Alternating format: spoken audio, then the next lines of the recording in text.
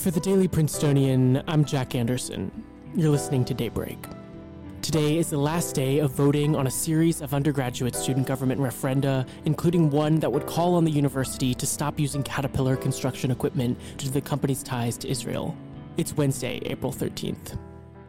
Today at noon, voting in the undergraduate student government elections comes to a close. On the ballot, alongside the candidates for various USG positions that need filling for the next year, there are 3 proposed referenda. If they pass, each would constitute a proposal from the undergraduate student body to the university to take action on the referenda. The first 2 come from USG members. They propose calling on the administration to put more resources towards mental health services and call on USG itself to institutionalize its DEI committee, respectively. The third, and arguably the most contentious, comes from Eric Perriman, class of 23, president of the Princeton Committee on Palestine. It calls on the university to stop using construction equipment made by Caterpillar. Considering reports that these bulldozers have been used to tear down Palestinian homes, Perriman argues that Princeton should boycott the company and renegotiate contracts with construction firms that use Caterpillar equipment. Opposition to the proposal was filed by Reed Zlotsky, class of 23, a former officer of Tigers for Israel. Zlotsky claimed that the referendum would be intangible, calling it, quote, virtue signaling. He also said that this referendum could lead to an uptick in anti-Semitic incidents on campus, claiming that a proposal of a USG referendum in 2015 that asked for divestment from companies involved with the IDF led to a rise in anti-Semitic incidents on campus at the time. Beyond the ballot, the referendum has opened up a conversation on campus. Posters and listserv email blasts have urged students to vote yes or no, and groups on both sides of the debate have held events both in favor and against the referendum last week.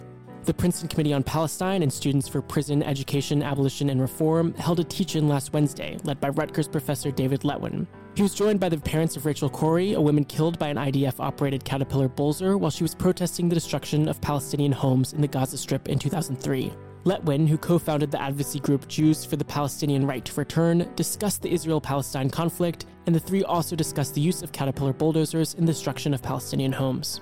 The next day, Tigers for Israel hosted an event arguing against the global Boycott, Divest, and Sanctions Movement Against Israel, or BDS. A panel of 4, consisting of School of Public and International Affairs Professor of Middle Eastern Policy and former U.S. Ambassador to Israel and Egypt, Daniel Kurtzer, Palestinian political analyst Bassam Eid, Israeli-Ethiopian activist Ashagar Araro, and public intellectual Michael Walzer, who serves as a professor at the Institute for Advanced Study, discussed the referendum at length, claiming that it constitutes a BDS proposition without explicitly using that language. Among other points, they argued that the USG referendum would have no tangible impacts and that it would negatively affect Palestinians more than it would affect Israelis.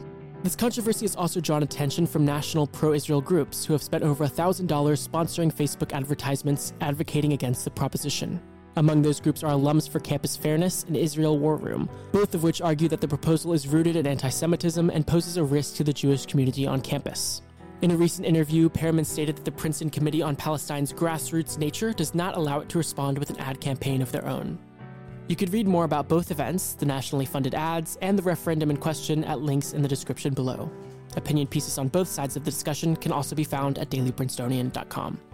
In off-campus news, yesterday morning, 16 people were injured on the New York City subway after a man opened fire in Brooklyn. Witnesses say the man released a canister of smoke inside the train car before beginning to fire his weapon, seemingly at random. 10 people were wounded directly by gunshots, but no deaths have been reported. Police say that the attack was likely premeditated. Though a vehicle thought to have been driven by the perpetrator has been discovered nearby, official evidence that might lead to a man's capture is somewhat insufficient, partially due to a faulty security camera at a nearby station. On campus, expect an incredibly warm day today with partly cloudy skies and a high in the low 80s. That's all for Daybreak today. Today's episode was written by Mark Didici, sound engineered by Carrie Liang, and produced under the 146th Managing Board of The Prince. Our theme was composed by Ed Horan, class of 2022. For the Daily Princetonian, I'm Jack Anderson. Have a wonderful day.